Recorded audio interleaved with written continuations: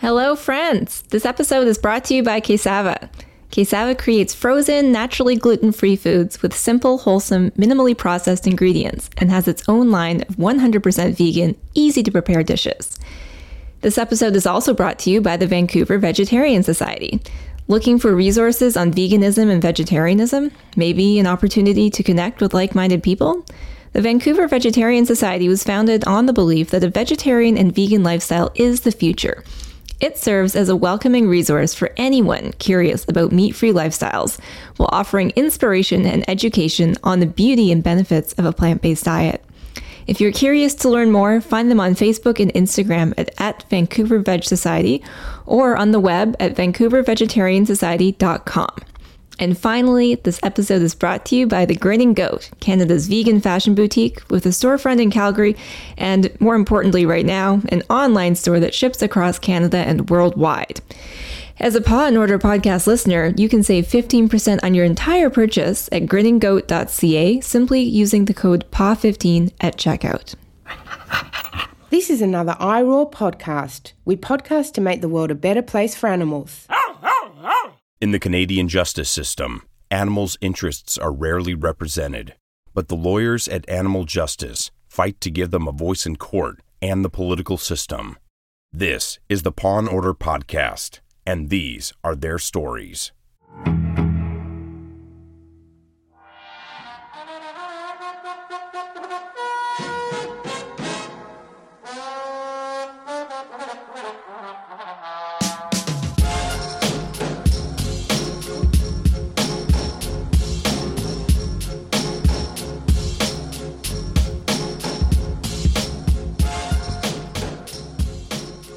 Okay, everyone, and welcome to episode 54 of the Paw and Order podcast. I'm your host, Camille Labchuk, and today I'm joined by a very special co-host. It's not Peter Sankoff for a change. I've got more to say about that later, but I'm joined by Katie Sykes. Welcome, Katie.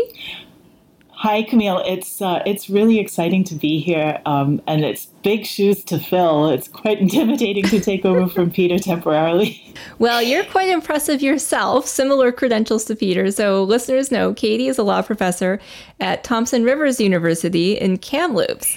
And she has worked for quite some time on various animal issues, written extensively about international trade law and global animal issues, more local issues as well. Katie, I think maybe one of the most recent things you published about animal issues was in a recent journal about the whale bill that passed and outlawed whale captivity. And Katie, that's right. Yep. Yeah, which is a great piece, and we can link to it. And Katie also sits on the Animal Justice Advisory Board. I love animal justice. It's one of the highlights of my professional life, being involved with this organization. You guys rock. Well, we love you too. You rock also. Okay, so it's a love fest. It's a love fest. It's a love fest. And before we get into the podcast, and it is a big one today. I wasn't expecting this, but stuff is coming up in the news. There's a lot going on that's not just the pandemic for a change. But I want to talk for a minute about Peter and whether some of you are wondering where Peter is. If you follow Peter on Twitter, you've seen that he has suffered some health issues lately. In particular, he had a stroke. Last Sunday, he was rushed to the ER after experiencing pretty serious head pain. And the way Peter described it to me when I spoke with him on the phone the other day, and I want to just say right off the bat, he's going to be okay. The doctors weren't so sure about that at first, but he is going to be okay. He described it to me, Katie, as he won the stroke lottery. So of all the kinds of strokes that he could have had that are much more dangerous, that result in serious, long-lasting brain function and body function issues, he basically just had a bleed in a vein. And that is not fatal. Most people who experience it go on to live totally normal lives and eventually pass away of other non-stroke related causes. But he's still going to have a long recovery. He's not feeling great. He is leaving the hospital pretty soon. And needless to say, he's going to be taking some time off from the podcast to get himself into a better shape. He's still in a lot of pain. So I'm just, mostly relieved that Peter's going to be okay, because we were all really worried when this incident first happened. But if you love Peter like we all do and want to send him some well wishes, I suggest that you do so via Twitter, which is what he checks. Or you can send us an email at info@animaljustice.ca and we'll pass it along. He still is amazingly active on Twitter, and nothing keeps him away. Not even a near-death experience.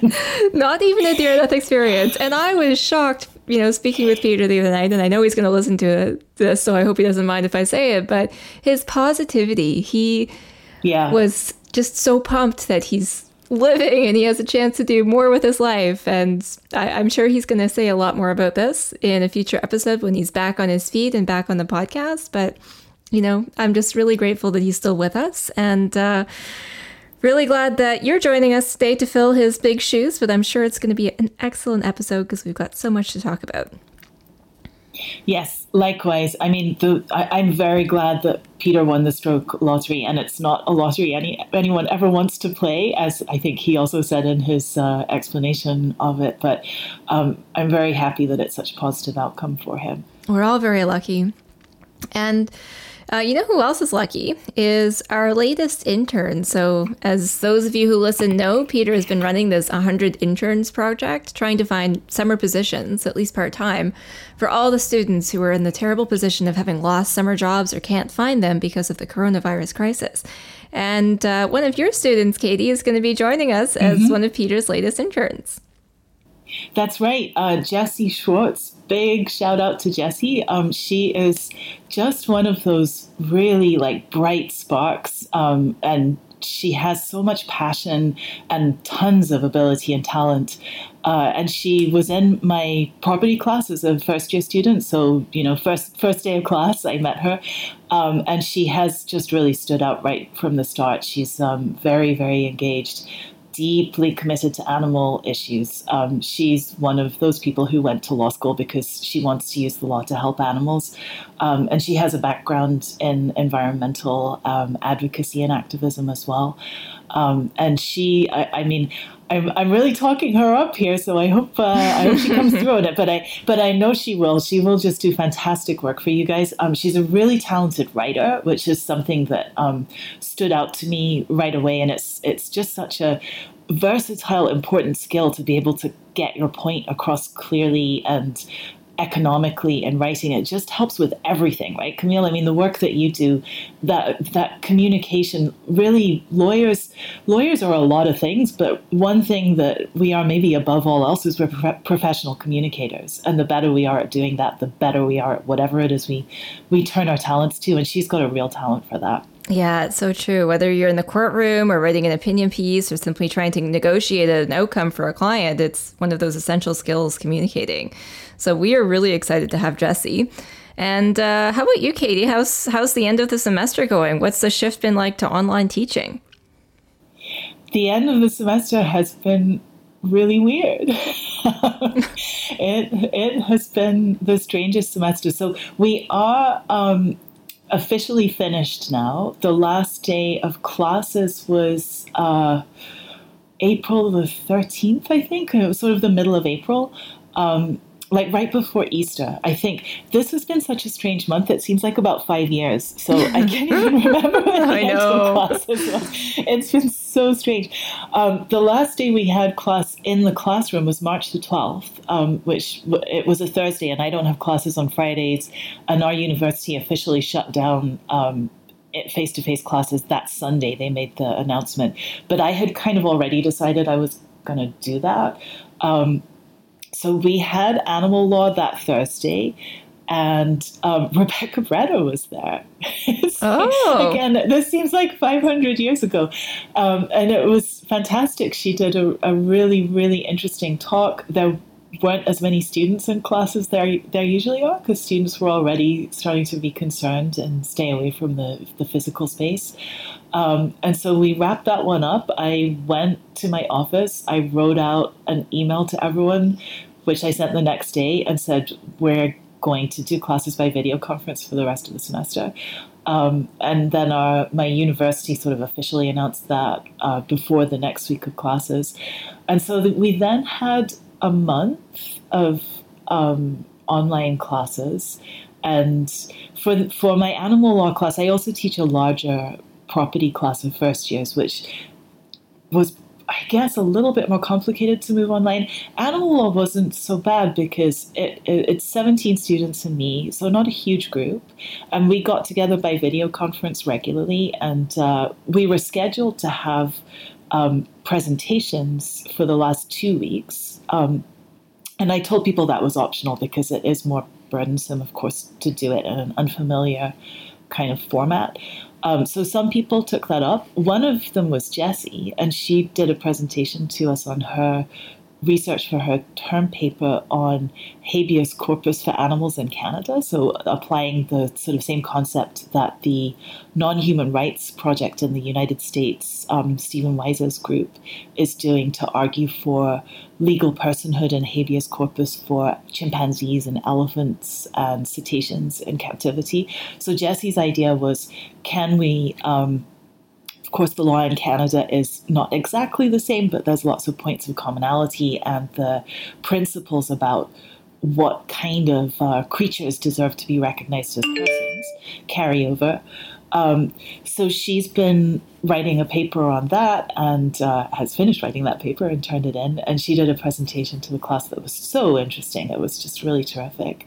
And those presentations worked great. I really enjoyed them. I actually really like some things about online teaching. I like that when I'm in the classroom, I'm standing at the front of the room and everyone is sitting there listening to me, and it is not conducive to people jumping in and talking and sort of expressing their own expertise about things.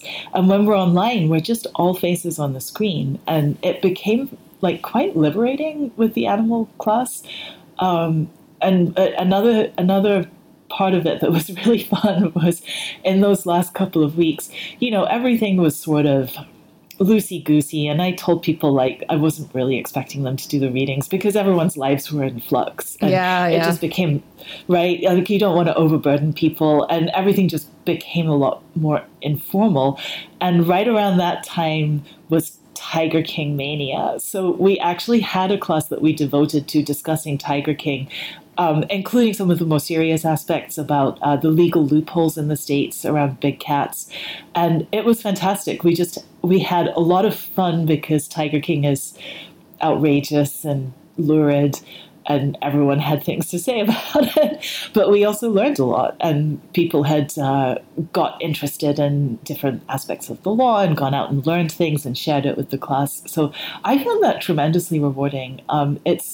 It's been a strange time, but it's not. There's upside to it.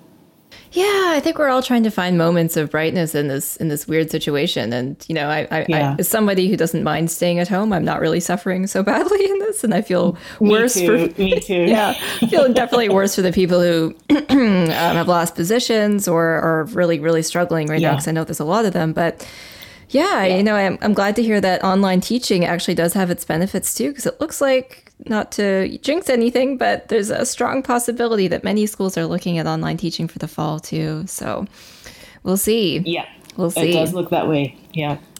Well, Katie, my big news is that things have actually surprisingly picked up. So, animal justice, when the crisis hit, we kind of thought, nobody wants to hear about advocacy for a while. This is all going to be pandemic news, and the courts are closed, the legislatures are closed. But as the pandemic increasingly starts affecting animals, which is something we're going to come back to later on in the main segment of the show, we've had more work to do. And so one of the issues that keeps coming up is the impact on zoos and aquariums of losing revenue due to the pandemic.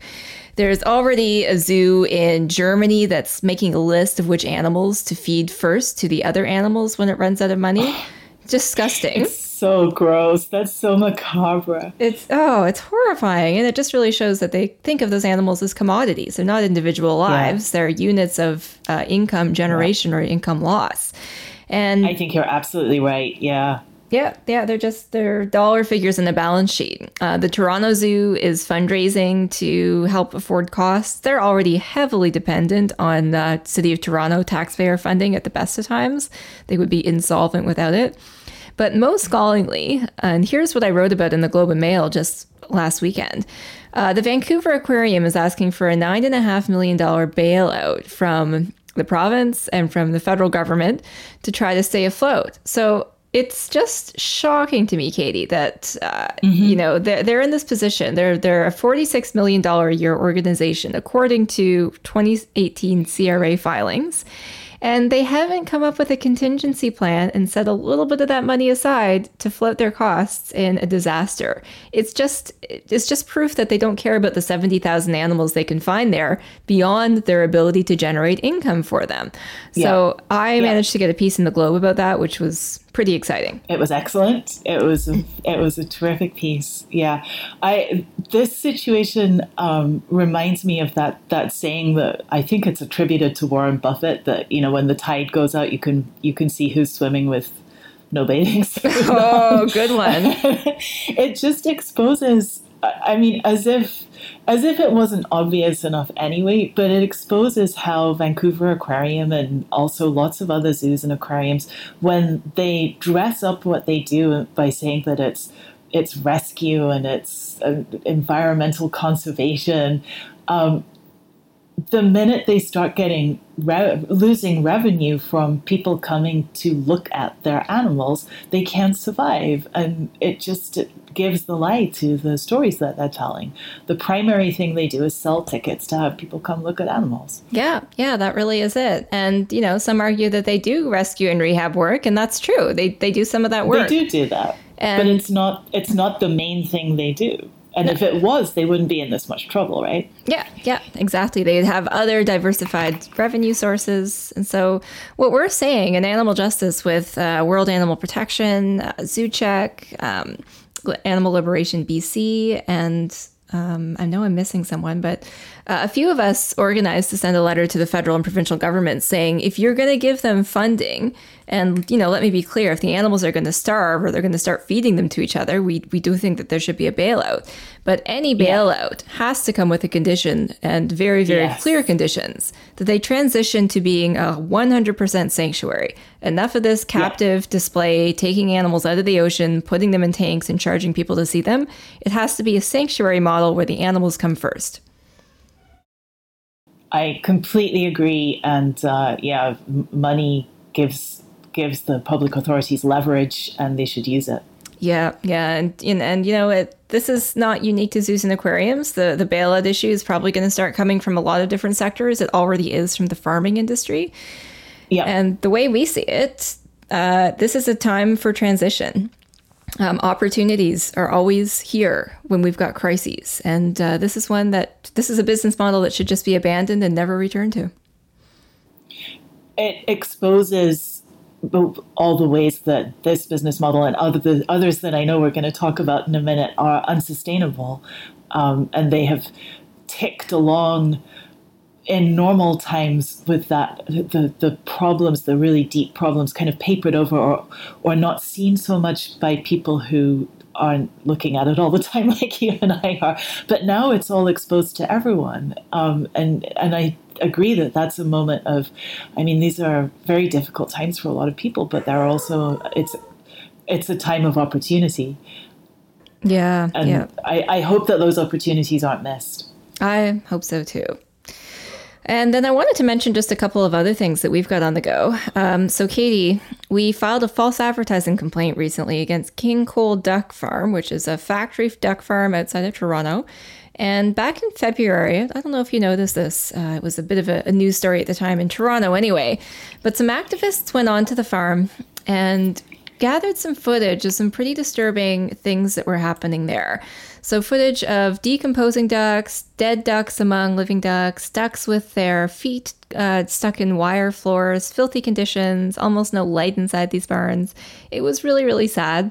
And the problem comes for King Cole, when you look at their website talks about how they're leaders in animal care and all this flowery language about how good of a job they do of taking care of these animals, including claims that their barns have fresh bedding in them.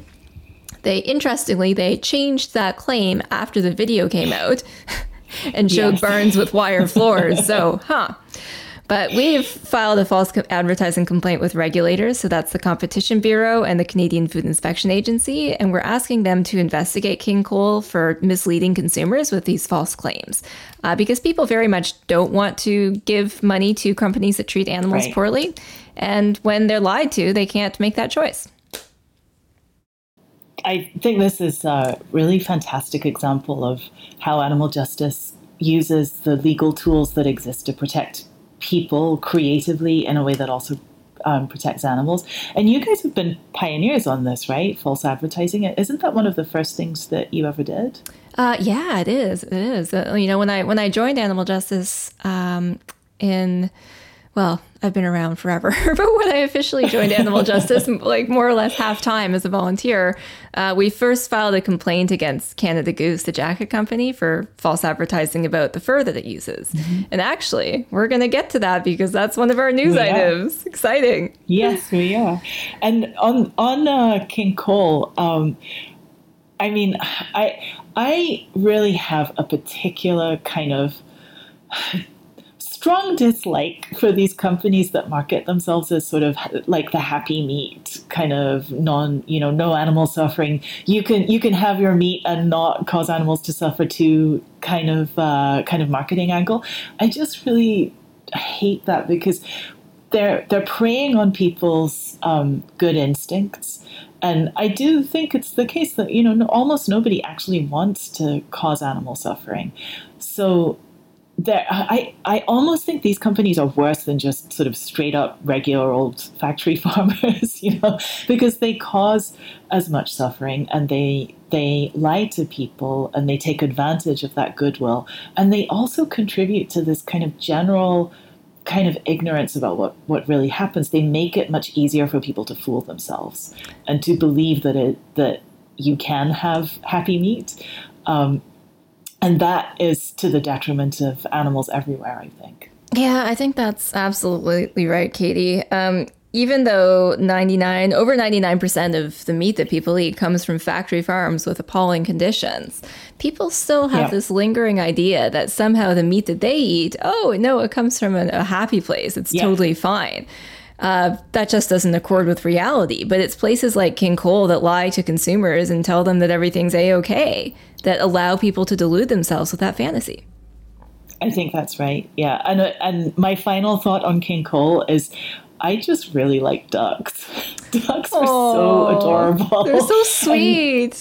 They're just the coolest. And seeing those images of the ducks on that farm is like, it's really heartbreaking because they are just lovely creatures. They're so sort of curious and fun and dabbling around and waddling around. And those ducks can't access water at all. They have nothing of what they need to live the lives of real ducks.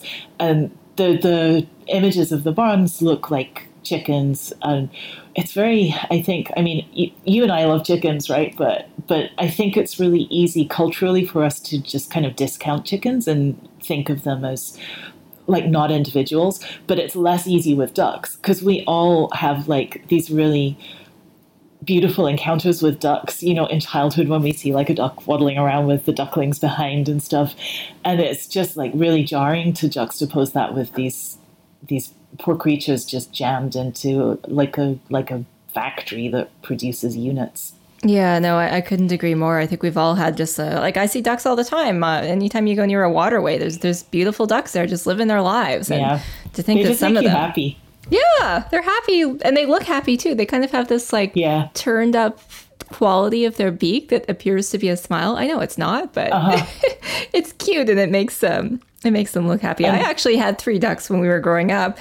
My mom got some ducks just to help with the slug situation in the garden. And they were so really wonderful. Good at that. They're really good pest controllers. Yeah, they are wonderful. And baby ducks, oh my God.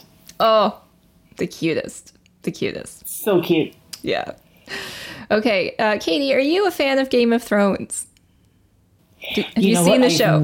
I've never watched it. I'm afraid that once I start, it's going to be like a year of my life. So it's going to happen eventually, but it hasn't happened yet. Well, I'm kind of envious of you because then you have a year of your life where you're going to have an awesome thing to watch every night. But I'm going to try to explain this without too many spoilers for you and others who may not have seen the show. But we're talking about strychnine. And strychnine was very likely the poison used to kill a certain king who everybody hated. And if you're a fan of the show, you'll know which king I mean. His name starts with J, and it rhymes with Offrey. And all right, it's King Joffrey. So King Joffrey infamously got poisoned in one of the episodes of the show, and everyone theorizes that because of the way the poison worked, he was killed by strychnine. And the reason I bring this up is that we just filed a notice of objection with Health Canada.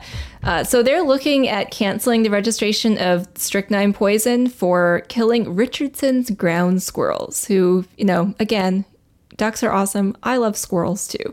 I can see one so outside my window right now, and they're just great creatures. But some people like to kill ground squirrels with strychnine poison, which causes just an indescribably cruel death. It's a very cruel poison. Yeah, it's very painful. Incredibly, incredibly cruel. I'm not even going to get into the details. We're going to link to the blog post that explains the objection that we filed, and you can read it there if you want, but it's just horrible. So the good news is they are canceling the registration, but the bad news is they're saying they don't want to do it for 3 years. And giving 3 years notice means people can stockpile this poison, this horrible, deadly poison, for a very long time, and then kill a bunch more ground squirrels and all the other animals who ingest the poison or ingest the dead ground squirrels. So we're saying outlaw immediately. Yeah, it's that just isn't necessary. I know. Just stop killing animals, people. Just stop. Coexist, please. All right. And think about the unintended consequences as well. Yeah. That would be a good rule to live by. Okay, so those are a couple of the things that we've been up to, and thanks to my colleague Caitlin Mitchell for her work on all of that stuff, and a superstar volunteer, Roxanne, who's helped us out too. And Katie, the last thing I want to let our listeners know about is something special coming up on Tuesday, May 5th. So many of you are really generous supporters of animal justice on Giving Tuesday in November. And that's a day of giving. It follows Black Friday and Cyber Monday and all those spending days. It's a day of giving to charities. Very well established, been around for a couple years. Groups really rely on it for funding.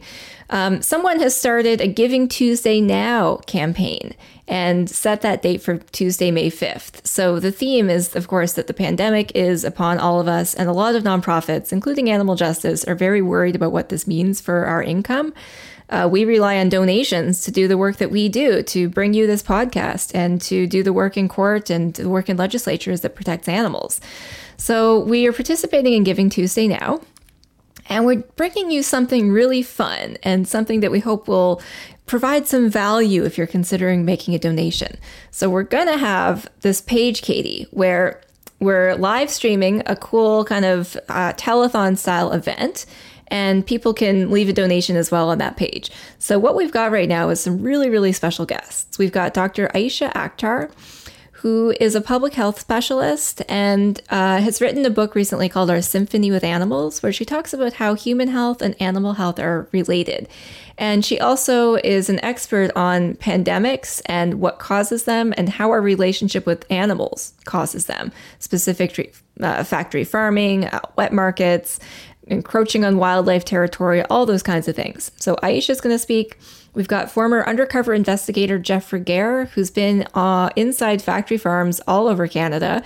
And he's going to speak about his experience in terms of what the animals go through, but also the horrific biosecurity concerns that are seen on factory farms. Because, when videos come out, Katie, like, say, for instance, you're in BC, so let's talk about the Chilliwack cattle sales video.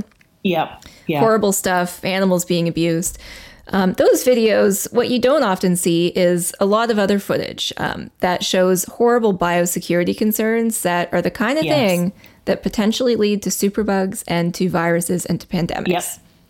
So we're going to talk about that.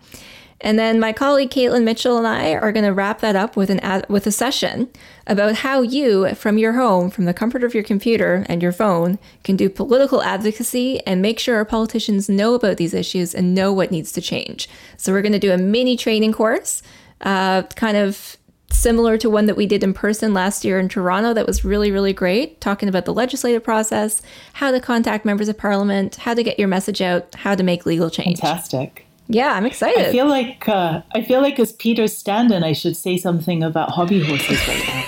Oh, he's going to be delighted when he hears this episode. He's well represented today.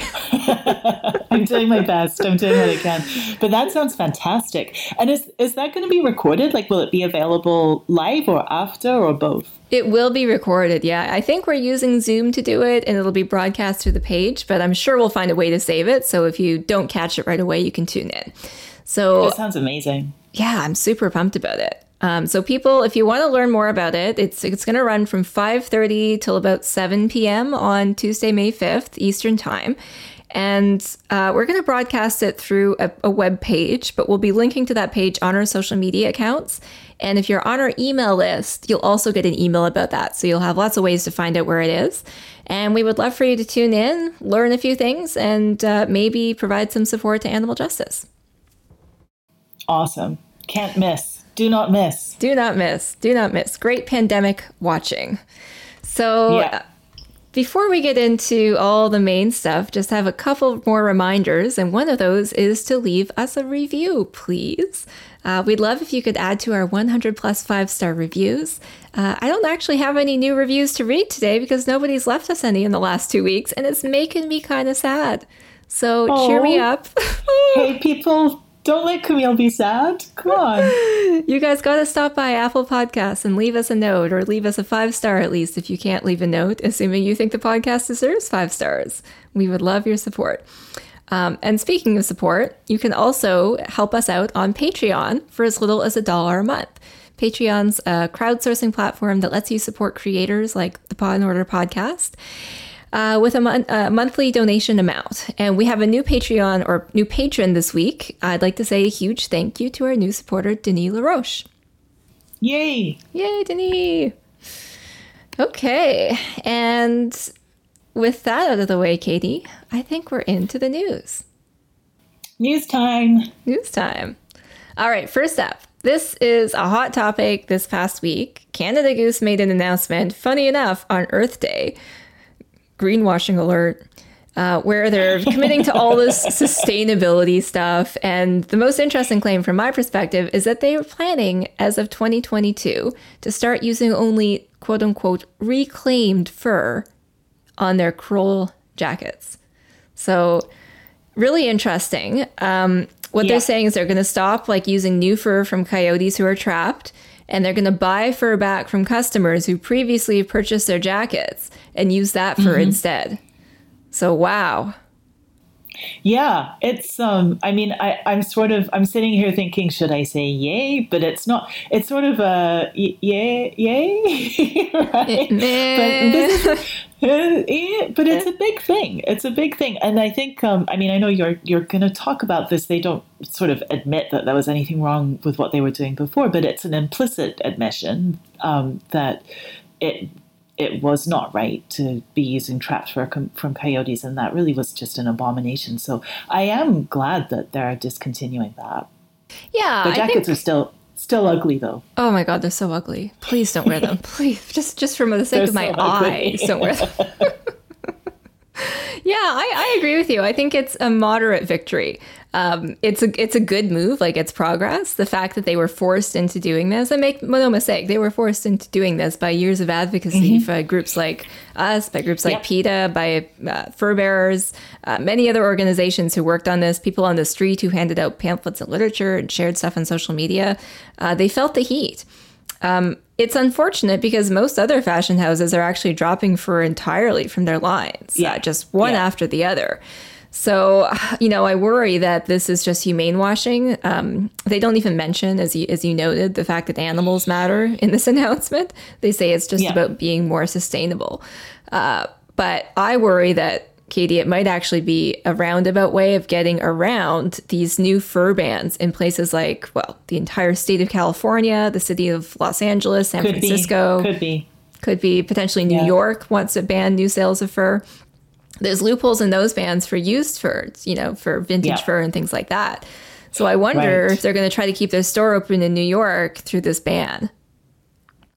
Maybe, yeah. But maybe it's the thin end of the wedge and they've given in on this point. And you have proven that persistence and patience pay off. So don't quit, keep fighting. And if you keep on them, they probably can't get away with just trying to get around those loopholes and business as usual. Yeah, so I don't think they really deserve any credit whatsoever for this. The credit goes to all the people who worked for a moment like this to come. But yeah, don't stop working. They're still using down in their jackets. They haven't dropped down, which of course is incredibly cruel because ducks and geese are killed for down. And the fact that fur is used at all, I mean, whether it's new or whether it's so-called recycled, an animal still had to die in a leg hold trap or a snare. And that's a horrifically cruel process. And it also continues to make it look like it's sort of glamorous and like a good material. And I think it's not just the animals that died to produce the sort of reclaimed fur that are a problem. I think it perpetuates the acceptability of fur, and other animals can die because of that. Yeah, that's exactly right. It's not fashionable and they shouldn't be promoting it as such. So, but overall, a moderate victory and some progress in the right direction. And funny enough, our next story also has to do with Canada Goose. Funny, because it's springtime, and that's usually the time where I breathe a sigh of relief because I can stop seeing the jackets every day. But here we are. So this is a story about a legal case that Animal Justice was involved in, but primarily PETA for the People for the Ethical Treatment of Animals. They sued Astral Media and the City of Toronto over the removal of anti-Canada Goose ads from Toronto transit shelters. So bus shelters, streetcar shelters that you see on the street. PETA had put up a couple of ads. One had a coyote and said something like, I'm me, not fur trim. And one had a goose that said something similar.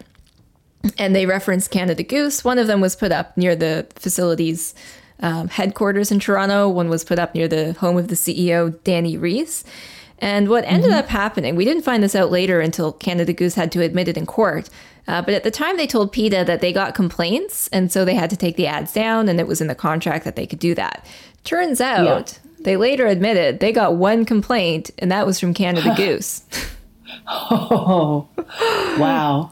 And Katie, guess what? Guess what? Could you imagine that maybe Canada Goose also spends a lot of money with them and they were concerned about losing that income?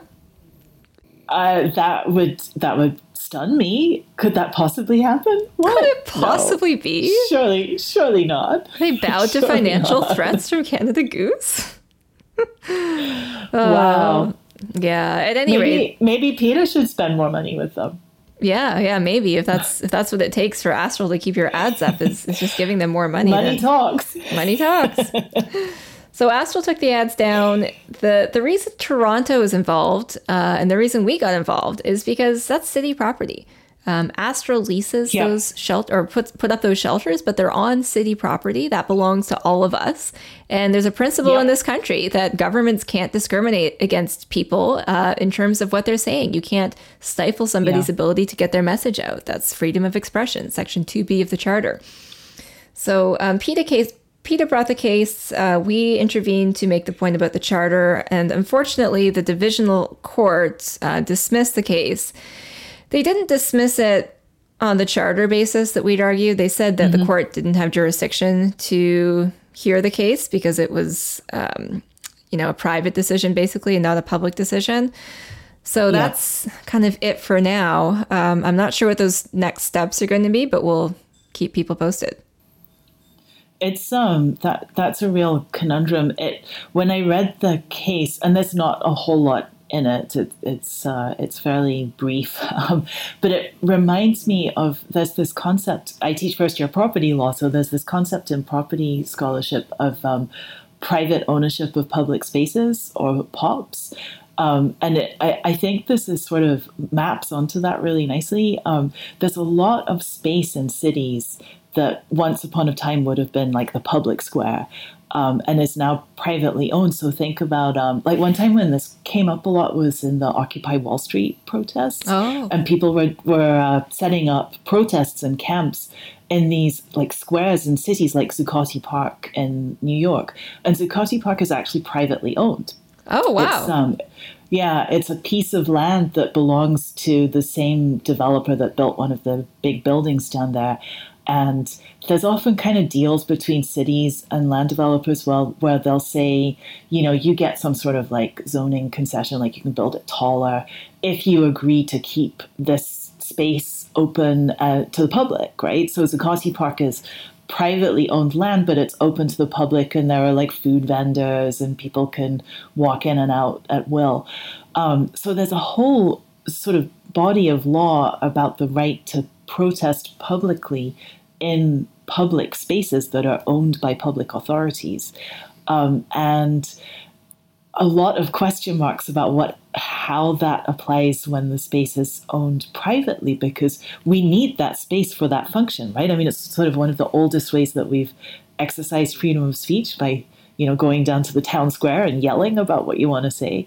And it seems to me these advertising spaces are very similar, like raise really similar issues. And I just don't think it's as simple as saying this is a private actor's decision. I think that you're right that taking that publicly owned space out of the places where people can get their message out raises some pretty serious issues and constitutional issues. Oh, that's a really, really interesting perspective. One of the points that we made during the litigation is that if cities could simply lease out their property to other advertisers, to private advertisers, they can essentially contract out of protecting people's charter rights by doing that. Yep. And they can just say, it's not our problem. We didn't do it. We didn't decide.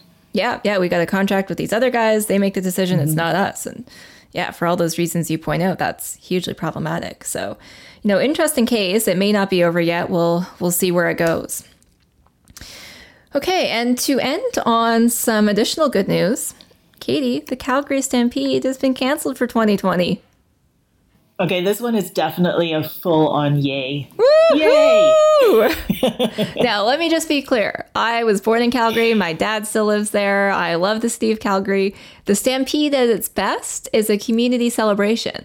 But the worst parts of it are the rodeo. That's what I can't abide by, and that's what I don't think most compassionate people like. Polls show that most people oppose rodeo events. And it's a great news story for all the horses who won't die this year, because almost every single year, horses die in chuck wagon races. And cows and calves are abused and have their necks snapped back with lassos and ropes. So that's a win for them, and it's a win for compassion. Yes, and they experience, I mean, you can just see how much terror they go through as well, even if they don't get killed. There's a lot of suffering. Oh, yeah, the photos of it, and Joanne MacArthur has taken a lot of really amazing photos at the Stampede. You can see the terror in their eyes. It's horrifying. Horrifying. It's not cool. It's not cool. Rodeo's not cool, people. Not cool. And so that's, grabbing a lot of attention because the Calgary Stampede is the most notorious rodeo. But it's not the only one. This is happening across the country. Rib fests are also being canceled, which... Yeah, we have one in Kamloops, but not this year. Not anymore. Not this year. No, it's tough to claim this as a full-on victory for the animals, because it's not like they're being canceled because people have suddenly opened their eyes to how awful this was and demanded change, but it does mean fewer animals will suffer for that purpose, so that's something we can all celebrate. Yes, we have to take the small victories, right, Camille? Because they're usually just small. Yeah. But that's okay. We're chipping away and we're making progress. You got to stay optimistic. Yeah. Yeah. It's another sort of silver lining in the pandemic situation, which overall is a very, very tragic situation. And, I guess I'm kind of segueing to our next thing, but it is causing a lot of suffering and tragedy for animals too. But there are these little bits of silver lining, and we have to celebrate them. Celebrate them, and then remind people that, we went through a year without a rodeo, and everybody survived. Yeah. It was fine. We could probably do another year. We could probably do the rest of our lives without rodeos and everyone would be fine. Yep. So that's the message we just have to keep pushing. Yep. Calgary culture would not cease to exist. The west of Canada wouldn't collapse. We'd make it. We'd make it through. Yeah, no, people can still go to their pancake breakfasts and get drunk at 7 a.m. and wear their cowboy boots and cowboy hats. We'll all still have a good time without the animal abuse. Exactly. Quesava creates delicious dishes that are inspired by classic World Village foods that your grandma might make. History with a modern twist. Quesava's dishes are rich with bold flavors, authentic ingredients, and they happen to be naturally gluten-free. Quesava has something for everyone, including its own line of 100% plant-based foods that include cheddar-style potato pierogies, my favorite, sweet potato ravioli, and green pea and potato samosas. Quesava's dough is made from the cassava root, which has sustained indigenous people in Brazil and Peru for thousands of years. Quesava was inspired by a time when allergies and food sensitivities weren't abundant like they are now. Quesava's products are always natural with ingredients you can pronounce that are good for you and for the planet. Perfect for vegans, vegetarians, the health conscious, the planet lovers, and the celebrators of life. Quesava's products are made in Vancouver, BC. Visit the store finder at quesava.com. That's Quesava to find a retailer near you. And today we've got a special giveaway for our patrons through the Patreon program with Pot and Order. I'm doing a random number generation right now. We've got 2 lucky winners. Congratulations, Roxanne Dubé and Kristen Marsh. Your gift certificates for Quesava products are in the mail. If you're listening to this podcast, you probably already know the benefits of eating a meat-free diet. But there are likely people in your life who find the idea of cutting out meat and animal products intimidating or scary. The Vancouver Vegetarian Society was founded on the belief that a vegetarian and vegan lifestyle is the future. It serves as a welcoming resource for anyone curious about meat-free lifestyles while offering inspiration and education on the beauty and benefits of a plant-based diet. They post a ton of resources and information daily on their social sites and regularly take part in events to bring people together in the plant-based community.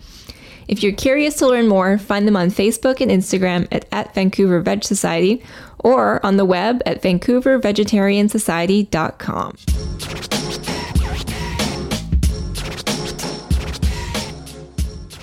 All right, well, I think it's time to move on to our main topic, which is it's a big one and it keeps expanding because the more we started digging into it, the more there was. But what we're going to talk about generally is the impact of COVID on the meat supply chain. So slaughterhouse closures.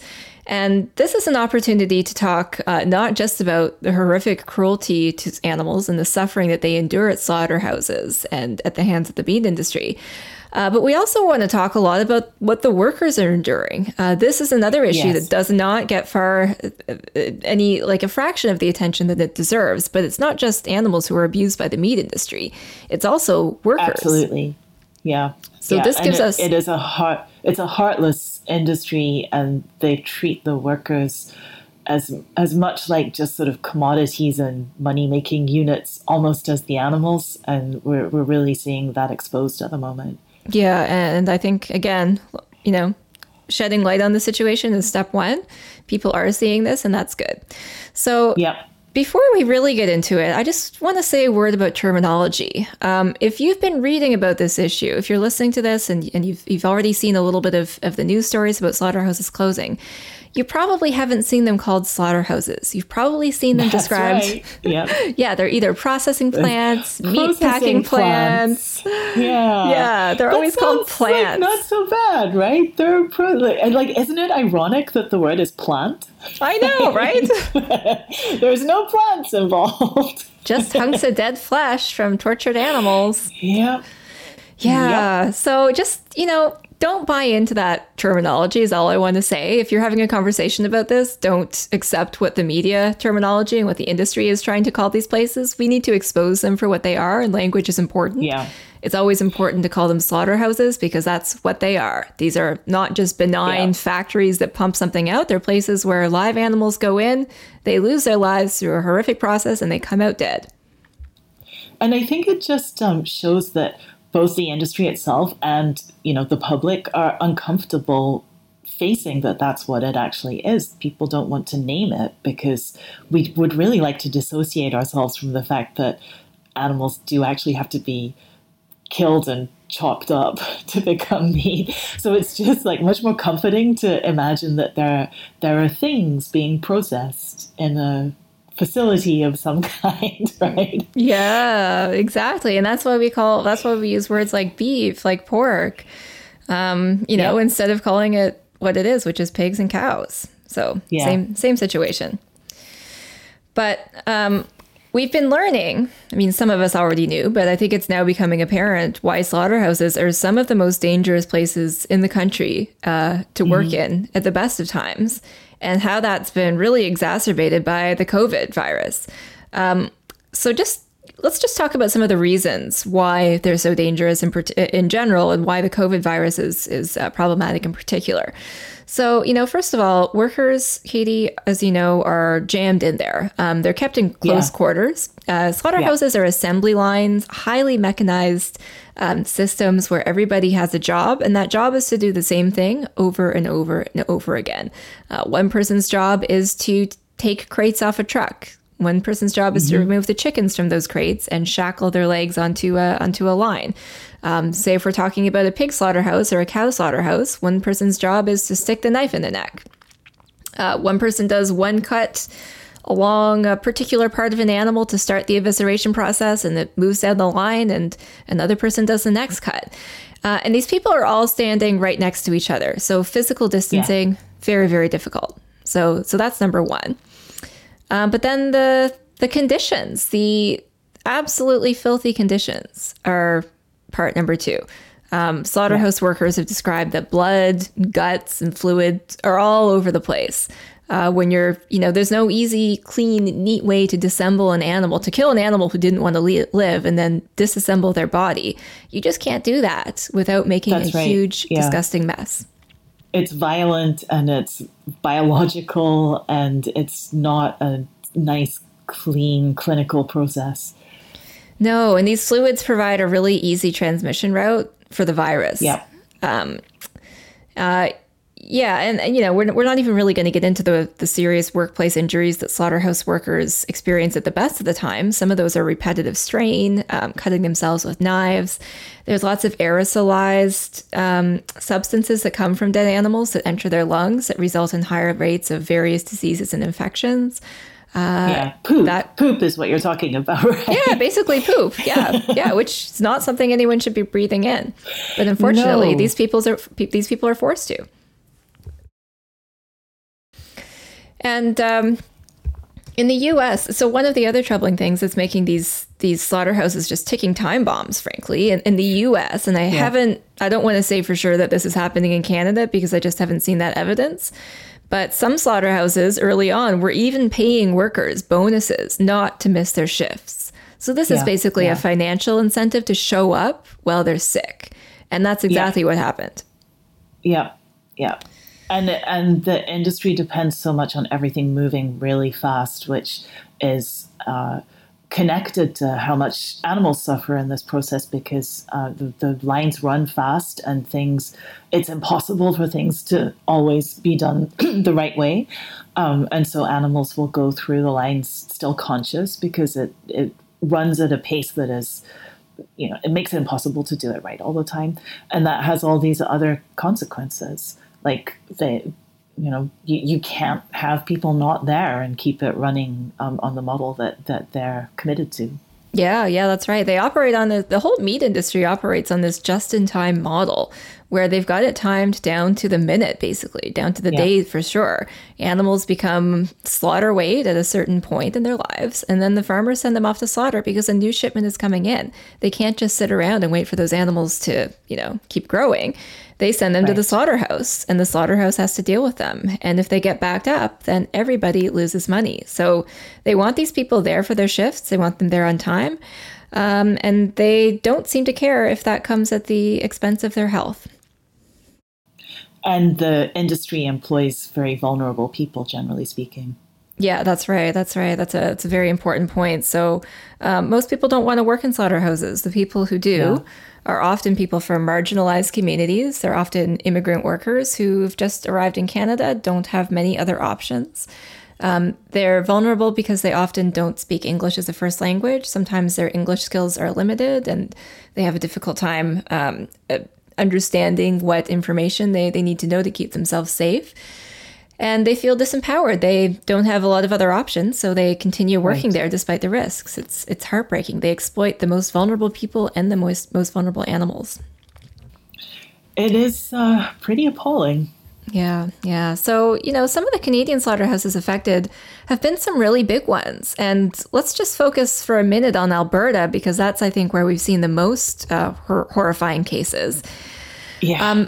And I want to give a shout out to the folks over at Factory Farm Collective, who've done a really good job keeping track on their website and especially their social media accounts, an up-to-date tally of how many slaughterhouses and how many workers have been affected, including outbreaks and also deaths. But the two that are the worst right now, Katie, there's the JBS Slaughterhouse in Brooks, Alberta.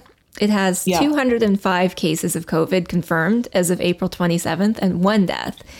And the Cargill Slaughterhouse in High River, which is far worse, they're now up to 710 cases as of April 27th and a death there as well. And interestingly, I didn't know this, but I knew it was a lot, but I didn't know that those two slaughterhouses accounted for 70% of, and I don't like to use this word, but just to be consistent with industry terminology for a minute, 70% of beef production in Canada. Wow, 70%. 70%. Wow. So, the effect that that's going to have down the road is still unforeseen. These two slaughterhouses have both now closed. They were kind of forced to close. But interestingly, I think regulators may be complicit in this situation too. So, do you think so? what would make you think that? Well, do you want to talk about the video inspection? I think we should talk about the video inspection. Yeah, so I didn't know that this was even possible. Like, it boggles my mind why anyone would think that this is appropriate, but is this a thing that has ever happened before? They say that they've done this in other situations. I'm not sure if they've done it pre-COVID or this is a new thing, but the health and safety inspection people, they did a video inspection. And I should, was it FaceTime? By FaceTime. About that. FaceTime or like WhatsApp or Skype, like some video phone thing. That sounds really effective. That's some good regulating. Good regulating, Alberta. Well, we know that's what Alberta's good at, is overseeing industries that harm the planet and people and animals, right? I mean, I shouldn't laugh because it's tragic, but it's so absurd. It's so absurd. So they did a video inspection of the facility instead of attending in person. And guess what? Why would they not want to attend in person? Were they busy that day? They're busy. They don't want to expose themselves to poor conditions that the workers have to endure. Maybe they think it's dangerous? Is that why? Maybe. It's like, it is just mind-boggling. It really is. Yeah, it truly is. So, I'll be curious to see what action is coming out of this. The union, and somewhat unusually for slaughterhouse workers, these folks at the Cargill plant did happen to be unionized. So the union has been calling for the closure of the slaughterhouse for weeks, long before it became as much of a problem as it was. And if it had closed back then maybe we wouldn't be in this situation. Right. And Katie, what's so interesting to me too is the United Food and Commercial Workers Union. They're actually, and actually I think it was another labor organization too, but there are calls now for a criminal investigation into the slaughterhouse by police. One person did die. A bunch of others are seriously sick. And this isn't an issue I've really thought about much, but the criminal code does contain provisions, the so-called Westray provisions. I'm sure you remember the Westray mine disaster in Nova Scotia that left a bunch of miners tragically dead. Those provisions were introduced in the aftermath of Westray to better hold corporate offenders to account for failing to provide a safe workplace. So it will be very interesting to see if that investigation occurs. Yes, it would. I hope that happens. I feel a very inadequate substitute for Peter right now because I'm not a criminal law expert. So I had to go look up what the West provisions say. But I mean, it seems to me as a non-criminal law expert that I mean, there's at least a possibility that could apply. So yes, I hope we learn more. Yeah, definitely worth an investigation at the very least. Yeah. So I really hope authorities look into this because, frankly, a person lost, I believe it was of his life. This isn't a joke. No, and you think about how many, all of those cases of people who are working in slaughterhouses. But then, I mean, the biggest problem that we're dealing with COVID-19 is that if you have a case and it's such an infectious pathogen, then you don't know how many other people are affected by that down the line, right? Like you don't know who touched a surface that person touched and then they went on and hugged someone. And we probably can't ever know that. So this is what we're all working so hard to try to control. And we've all given up so much of our lives to try to contain it. And people like this who are just keeping going to make money and posing this gigantic risk to public health could undo all of the work that we're doing. Yeah, it's really horrible. And I believe the number, so 915 cases, that's about a quarter of all the COVID cases in Alberta came from just these two slaughterhouses that stayed open despite the risks. So, I mean, that's a pretty serious disregard for the community, I would say. Yeah. And burgers are not worth it. And more money in the pockets of the people who own these companies is definitely not worth it. Definitely not. But those aren't the only slaughterhouses that are closing. Just a couple that I've come across. This is not a comprehensive list. Check out Factory Farm Collective's list if you want a little bit more info. But Harmony Foods near Calgary, which I believe kills chickens. There's also United Poultry in Vancouver, which eventually shut down. It resisted calls at first, I think. And there's Lilydale in Calgary, which is owned by Sofina. Sofina actually operates 16 what they call plants, and we're going to call slaughterhouses, which is what they actually are across the country. That's what they are. That's what they are. And they kill quite a lot of chickens. So, this pandemic is hitting vulnerable people especially hard. That includes slaughterhouse workers. And the reasons for that are obvious. The conditions that they work in, the vulnerable populations. And, all for what? Basically for people's taste buds. So we can keep feeding people meat. I've been surviving pretty well on a bunch of beans and lentils and all kinds of delicious carbs and fruits and vegetables, Katie. I don't know about you, but I think the country could do with a little less meat for a while. Oh, well, I personally am wasting away from malnutrition because I'm not eating a hunk of murdered cow every day. Not really. Uh-oh, should I be worried about you? No, I seem to do all right. Oh, good. Well, okay, and this is not a problem unique to Canada either. In fact, I think there's probably been even more discussion about this in the United States. There's been a few plants there. Sorry, I just used the word myself. A few slaughterhouses there. They get in your head, don't they? They do. It's really insidious. That have situations that are perhaps even worse than what we're experiencing. I don't have the recent figures in front of me, but there's a Smithfield pig slaughterhouse in South Dakota that it was one of those places that was incentivizing employees to show up early on by offering bonuses to make them work. And an outbreak became just horrific. There was all kinds of stories coming out of it of like them providing free lunch. And so everyone's circulating through this lunch area and touching stuff and there's no sanitation. It's just like a festering time bomb waiting to go off. That is outrageous. That is just so appalling. Outrageous. But one of the more outrageous thing about the Smithfield pig slaughterhouse, and BuzzFeed did a pretty good investigation into this, is that they actually, when pressed, they made some highly racist remarks, blaming the practices of their workers for transmission instead of acknowledging their role.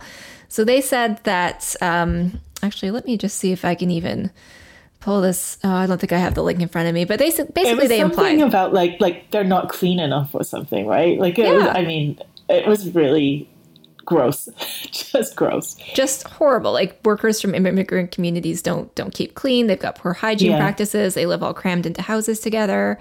And I just, I think that's just further proof that the meat industry doesn't care about you, doesn't care about me, doesn't care about the animals, doesn't care about the workers. And they're trying to deflect blame because they know they're in trouble. Yeah. Rather than accept any responsibility. And then, Katie, you sent me an interesting article just before we started recording, which is interesting but also troubling, about companies asking for increased slaughter speeds. Yeah, doesn't that seem like a really weird add-on to this whole story? All these terrible things are happening, and what's the industry solution? Kill more chickens faster. Kill more chickens faster. Yeah. So the USDA has apparently been granting a record number of requests. So I guess 15 chicken slaughterhouses are now allowed to kill 175 birds per minute instead of 140. So that's like about 2 birds per second previously, now up to 3 birds per second. That's a massive, massive increase. And all those impacts that you were describing on workers and the filthy conditions, I mean, that's, what is that, like a 50% increase? All the danger is 50% increased as well. That is not a scientific estimate. but we know it's something like that, right? Yeah. How about we just say it's really, really bad? It's bad. It's worse. It is the baseline is bad, and this increase in speed makes it worse. Yeah, and the USDA is already being sued by a bunch of groups in the States for increasing line speeds even before the coronavirus hit. Mm-hmm. And the fact that they haven't given their heads a shake and thought about whether this could contribute to animal suffering, worker conditions being even worse than they are, it's appalling. Yeah, I think when I sent you the story, my comment in the email was, ah! That accurately sums up, I think, how most of us feel about it. I think so. Oh. So then we want to pivot just a little bit. And this wasn't really originally part of the plan, but all these stories are coming out today. And in particular, there's a piece by Reuters about what's happening to animals on farms. So we've got a couple factors in play here. The production system has been thrown into a bit of a tailspin because A, there's less slaughter capacity because all these plants are just filled with coronavirus. But B, there's weird production issues. So the meat supply chain, the meat dairy industry supply chain is actually quite complex. Some of them produce exclusively for grocery stores. Some of them produce more for industrial settings like cafeterias or restaurants. So you can imagine it's not just quite as simple of, like assuming everybody is, our human population has remained stable. So you would think that meat consumption, dairy consumption, egg consumption is stable as well. It's actually not as easy as some would think just to pivot and start producing instead of for restaurants, for grocery stores instead. So just to use the example of eggs, if you're supplying eggs to restaurants or cafeterias, often that's liquid eggs. And it's eggs that you're not selling in cartons. So you can't just easily, get cartons when there's a carton shortage, which apparently there currently is, and start putting those into restaurants. So, Katie. And you need different people to come pick it up, and the whole route, the whole chain is different. Yeah, it's a very complex and integrated industry. And one that's not very resilient is what we're learning, and not very adaptable to modern times. So, Katie, what do you think farmers are doing in response to the situation where they've got excess, product or excess animals in their view? What do you think they're doing about that? Do you think they're feeding the animals and taking care of them and just waiting for a while? Well, we know because they tell us all the time that the welfare of their animals is very important to them, right? And they would never cause them to suffer. And they their bottom line is better when they take good care of their animals, right, Camille? Oh, and they also treat them like members of their own family, is what I've been told. That is correct. It is not correct that they do that, but it's correct that you've been told that. It is correct that I've been told that. So, as you can probably guess, what they're doing is, and I'm gonna use the industry term for a minute. They're doing depopulation, which is one of those depopulation. Yeah, isn't that a great word? Great word. Great. Do you think? Camille, this just occurred to me. Do you think they have actually just admitted that animals are people? That's a great question. Depeopling animal populations. I mean, population is made of people, right? Yeah. Hey, maybe they've inadvertently shot themselves in the foot here. But what we're seeing now is farmers killing off animals who they can't afford to feed or to sell. It's one of those situations where the animals are going to be killed anyway. They're going to be slaughtered. So, it's not like they're contributing to a net increase in the number of animals who are killing. But I think people who hear about this still feel very upset about it, because what it does is it exposes the fact that these animals are just seen as commodities to the farmers. They're not seen as individuals. Right. Yeah. They're something to live or to die according to economic considerations exclusively. The Reuters article, Katie, had an interesting note as well about what's happening in Canada. And I've seen less about this reported in the Canadian media. But it says that the value of... So farmers in Canada are also killing animals they can't sell or afford to feed. The value of Canadian baby pigs has fallen to zero because of U.S. processing plant disruptions. That's a quote from the article. I'm not using that term. And that was said by Rick Bergman, a Manitoba hog farmer and chair of the Canadian Pork Council. And as it's reported that in Quebec alone, a backlog of 92,000 pigs waits for slaughter. And Quebec hog producer Rene Roy, an executive, says this guy with the Pork Council. But here's the really disturbing part. A hog farm on Prince Edward Island in Canada euthanized, again, their word, not mine. Euthanized. Yeah. Disposed of 270-pound hogs that were ready for slaughter because there was no place to process them. The animals were dumped in a landfill. That is nice. Yeah, that's like, I kind of started thinking about this when all the slaughterhouse closures were starting, that must have backup effects further up the supply chain. And it's not really so much an animal suffering problem, because those animals were all going to suffer and die anyway. In fact, if anything, it might slow it down a little bit. But like, it's got to be an environmental disaster, right? There must be just landfills full of corpses of chickens and pigs that we haven't heard about, because they must be somewhere. Oh, they're definitely somewhere. They're all over the place. And actually, I want to use this opportunity. If you're a listener and you're aware of one in your area, let us know. I'm curious to know where these events are taking place, whether they're complying with environmental regulations, how they're killing the animals, whether they're doing that in acceptable ways. Is anyone overseeing it? Are there any inspections? Are environmental authorities checking into this at all? Yeah. Interesting to know. Yeah, these are all questions we don't really know the answer to right now. But I think what we do know, just to wrap up the segment, I think that this reveals a lot about who the meat industry really is. This is proof that the sector, it's not a resilient one. And it's proof that business can't continue as usual. This pandemic situation is not going away anytime soon. If we have a future pandemic, an industry as integrated and as just on time as this one is not going to fare any better.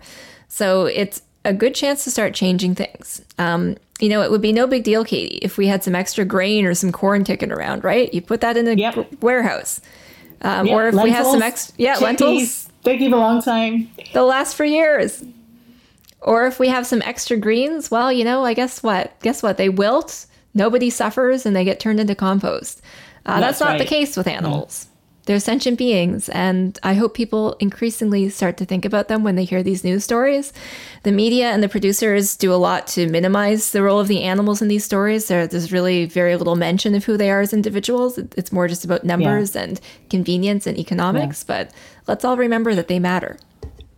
And weirdly, kind of a little bit of allusion to sort of like how sad it is for the farmers that they've got all these pigs that they've raised and they have to kill them. And I always find that so bizarre, because like, they're going to kill them. Like, that's what they raised them for. So it's a very strange way of dealing with the the living sentient beingness of the animals in this. That always comes up in, like mad cow disease and foot and mouth disease and stuff too, when the farmers are all like heartbroken because they have to kill all of the animals that are affected by the disease. And it's just so weird because they were going to kill them anyway.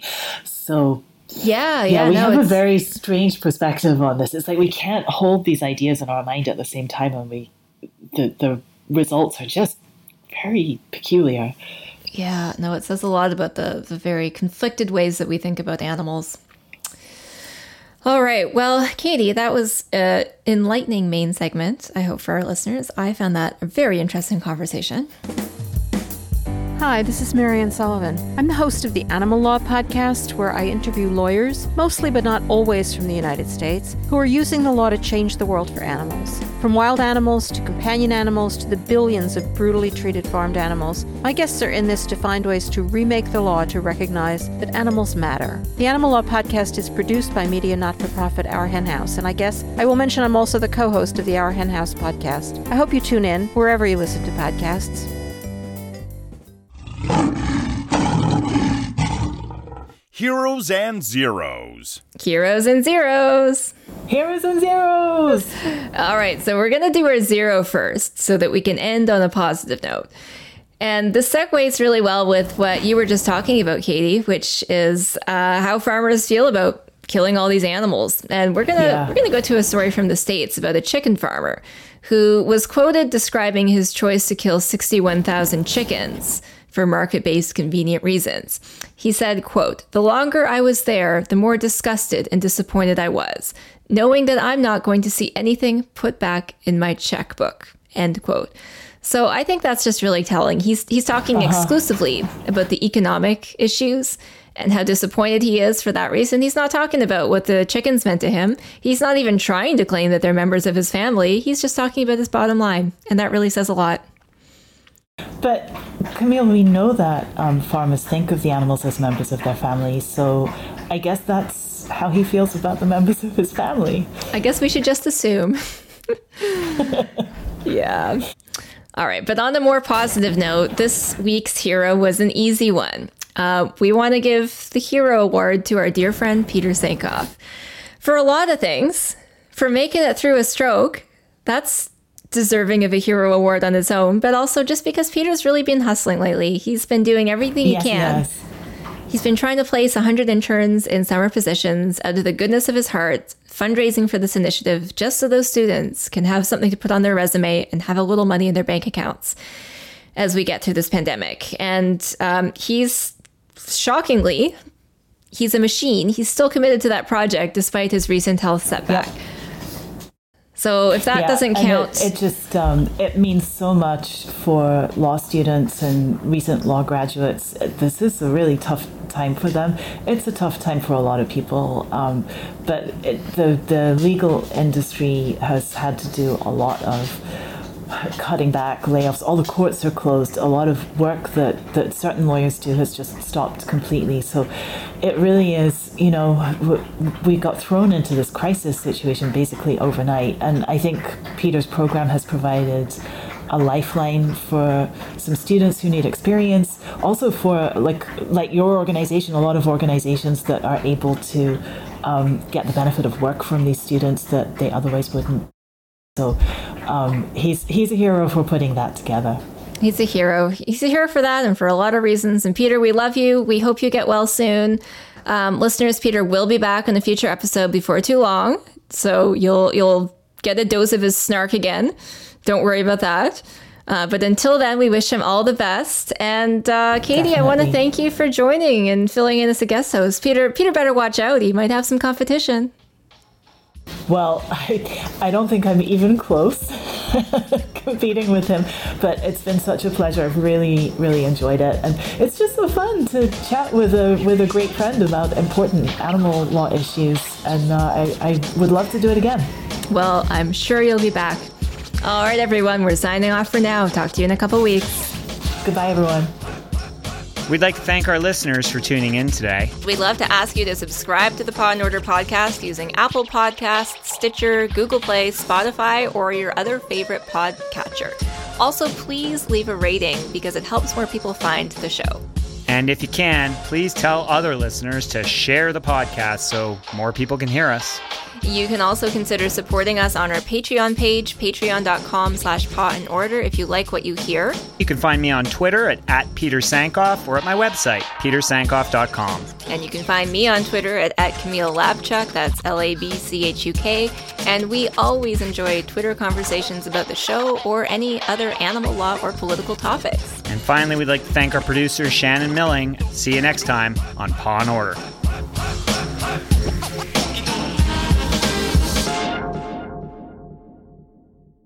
For more great iRule podcasts, visit iRulePod.com. That's IROARPOD.com.